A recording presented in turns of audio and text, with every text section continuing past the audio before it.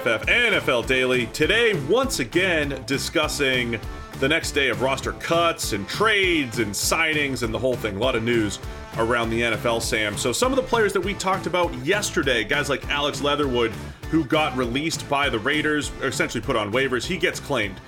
We have O.J. Howard, the former Bucs tight end and kind of former Bills tight end. He's out and about. Taking visits, maybe going to be a Bengal by the time you listen to this. We have Jalen Reagor, the former first-round wide receiver traded to the Minnesota Vikings. Let's go through some of these moves. Let's start with Alex Leatherwood. We talked about how disappointing he was with the Raiders. He goes to another place now in Chicago where they had the waiver claim, a high waiver claim, so they put it in for Alex Leatherwood. And I like this move. I mean, as bad as Leatherwood was as a rookie, he's still a pretty good prospect, and the Bears could use all the help they could get on this O-line. Yeah, somebody was asking me on Twitter, is this an indictment of how bad the Leatherwood was playing, that he couldn't make the Raiders team when they have such a bad offensive line? Is it an indictment of how bad the Chicago Bears offensive line is, that Leatherwood is an upgrade for them? I think it's both, in addition to being a roll of the dice worth taking if you're the Bears. That is a bad offensive line for Chicago, and Leatherwood has been bad so far in the NFL. On the other hand, even though he was overdrafted last year in a reach, he was a consensus second-round kind of talent. Now, maybe the consensus got it wrong. Maybe he's just a bad player.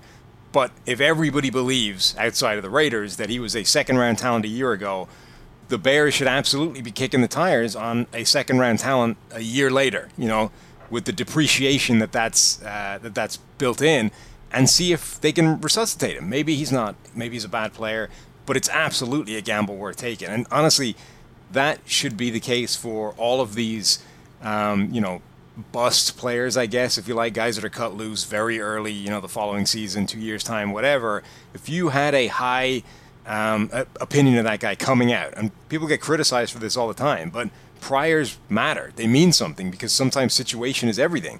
So if you thought that guy was good a year ago, then pick him up, kick the tires, and see if he's good now. Maybe you all had it wrong, but if you had it right at the time, you could have stumbled into a bargain.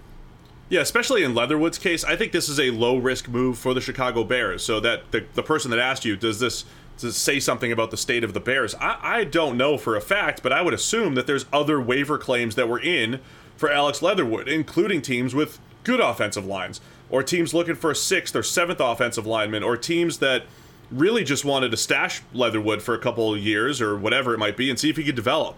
We're not very far removed from Andrew Thomas of the New York Giants stepping in as a rookie, looking completely overwhelmed at left tackle, and then looking good in year 2 and 3. Now, he looked good kind of right away in the preseason last year. Leatherwood did not, but I think Leatherwood's release is maybe just as much as you got a new regime and poor performance with the Raiders. Yeah, and it's not like there's nothing to his game. I mean, Mitchell Schwartz was on Twitter saying that he thinks that his problems are technique related and they're entirely fixable, as opposed to something that's permanent and he just can't get it done. So he has support, amongst guys that know what they're talking about and say this is a salvageable situation. Now, the Raiders didn't just bench him or didn't just sit him down. Like, they cut him after a year, despite having to eat a ton of money to do so. Now, they get some of it back with the waiver claim, but that kind of suggests that maybe there's something else going on behind the scenes as well. Like, maybe in addition to being bad, he doesn't learn the playbook, or he's got a bad attitude, or whatever it is. And if that's the case, then, he might not take to whatever coaching or technique you're trying to fix. But if you can get his technique on the right track, again, it's an absolute gamble worth taking for the Bears. Let's go to the Minnesota Vikings trading for former Eagles first-rounder Jalen Reagor. Man, the storylines in Philadelphia were not kind to poor Jalen Reagor. He gets picked just ahead of Justin Jefferson, who is now his teammate in Minnesota. Reagor at the time, look, there was definitely way more people, I think, that liked Justin Jefferson over Jalen Reagor. But let's be honest here, I don't know that people knew that Justin Jefferson was going to be the best wide receiver or top 3 receiver in the NFL. He was, on a lot of people's boards, the 3rd or 4th receiver just that year. Remember, you had Henry Ruggs, and you had CeeDee Lamb, and you had Jerry Jeudy. Most people had those guys in the top tier. But Jalen Reagor, now traded from the Eagles to the Vikings, where, yeah, maybe this is a better fit for him as just a deep threat and a compliment to the guy Justin Jefferson that Eagles fans have wanted for a couple of years now. Kind of feels like rubbing salt in the wound for old Jalen Reagor, though, doesn't it? Like, he's been compared to Justin Jefferson since day one. The Vikings, remember there's a video of the Vikings war room or war rooms because it was the COVID kind of work from home draft. But their war rooms sort of laughing that the Eagles took Reagor over Justin Jefferson. Now, I don't think that was a, look at this loser that they drafted. I think that was a, can you believe it? We got our guy when the Eagles needed him one pick in front of us. This is amazing. But still, like there's a video out there of the Vikings laughing at drafting this guy, right? Then from day one, it's like horrific production, terrible sort of draft bust so far versus a guy who stepped in like day one as one of the best wide receivers in the NFL. He's been compared to him since day one. Now he's got to like run the next rep. Justin Jefferson goes out there, ties a corner in knots, runs after the catch, scores a touchdown, and Jalen Reagor, it's like next up, out you go, sir. Come on, that's just mean. No? That's a little mean. It might be. Poor Reagor. But look, I like the fit with the Vikings. Look, the Vikings are going to be using more 3 wide receiver sets than they have the last couple of years. You have Adam Thielen there. You have Justin Jefferson, of course. But then maybe just let Reagor be that explosive outside threat that he has been. And maybe we'll see if he can rejuvenate his career. I like the move for the Vikings. I like all the moves, getting these former first-rounders. Get ready for the NFL Week 1 action with DraftKings Sportsbook, an official sports betting partner of the NFL. Bet just $5 on any football game and get $200 in free bets instantly. And now everyone can experience the thrill of DraftKings early win promotion. You get up 7, you win. Bet on any NFL team of your choice, and if your team leads by 7 points at any point during the game, you get paid instantly, even if your team loses. DraftKings is safe, secure, and reliable. Best of all, you can deposit and withdraw your cash whenever you want. Download the DraftKings Sportsbook app now. Use promo code PFF. Get $200 in free bets instantly when you place a $5 bet on any football game. It's code PFF only at DraftKings Sportsbook. 21 plus in most eligible states, but age varies by jurisdiction. Eligibility restrictions apply. See DraftKings.com/sportsbook for terms and resources. Gambling problem? Call 1-800-GAMBLER. Minimum $5 deposit and wager. $200 issued as 8 $25 free bets. O.J. Howard, the other former first-rounder we mentioned, released by the Bills. A quick run there in Buffalo. But the Bengals, they lose C.J. Uzomah. We know that maybe tight end is a potential problem spot for the Bengals. With all those good receivers, O.J. Howard could be a potential nice fit. And like I said, by the time you're listening to this, he could be a Cincinnati Bengal. Yeah, I'm kind of, that would be an interesting trend for the Bengals because they already got Hayden Hurst in the offseason, another guy that had been underwhelmed as an athletic, tight end with all the physical talent in the world, but hasn't really done it in the NFL. O.J. Howard would be adding another one of those guys to the stable.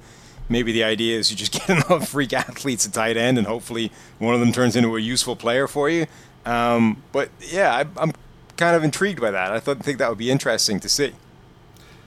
My whole thing with all of these is, yes, people do sometimes criticize, he's a former first-rounder, so obviously he's going to get more opportunities and chances. But they were a first-rounder or a second-rounder for a reason, because they have some level of tools. And in O.J. Howard's case, it's kind of like the tight end version of Baker Mayfield. Like 2/5 of what we've seen. 2 out of 5 years from O.J. Howard have been good. So one of them was injury-shortened. But the good O.J. Howard has the length to run block, he's got the toughness to run block, and the speed to stretch the seam. And honestly, in that Bengals offense, with Jamar Chase, with T. Higgins, with Tyler Boyd, those guys taking up all the attention, all you need is a guy to just run in the middle of the field and be big and fast and maybe catch the ball. And O.J. Howard could eat just to keep the safeties honest. I mean, yeah, that's that last part's key. It sounds kind of stupid, but honestly, just the speed threat of Howard and or Hurst has value. The fact that they can't do anything at the end of it is kind of irrelevant to a degree because you can't not cover them. Whoever is running the seam or whoever is covering that zone has got to honor the fact that a tight end is 2 yards further down the field than he normally is because these guys have better speed than that. And that changes the coverage spaces. That changes the area that Jamar Chase is working in. It changes the area that Tyler Boyd is working in underneath. The speed that those guys have, the athleticism that they can bring to the table, can manipulate defenses even if they're not very good players. Did you have any other players to highlight? That's pretty much the big names at this point as of record time. Yeah, I don't think there were any massive moves. The Lions, tinkered with their backup quarterback situation. They got rid of David Blau, signed Nate Sudfeld. Okay, I mean, David Blau had pretty much played his way off the roster at this point. His PFF grade this preseason, I think it was like 29. So I get it, but if Nate Sudfeld has to start games for you this season, things have gone wrong already, and you're kind of in trouble. So it feels like it upgraded, but I don't know that it did anything to them. Teams are still rounding out their first 53, the starting 53 for opening day. So stick with PFF. We got all the news, all the stuff over on the PFF app. Go download it right now and get yourself a PFF Plus. It's the PFF NFL Daily.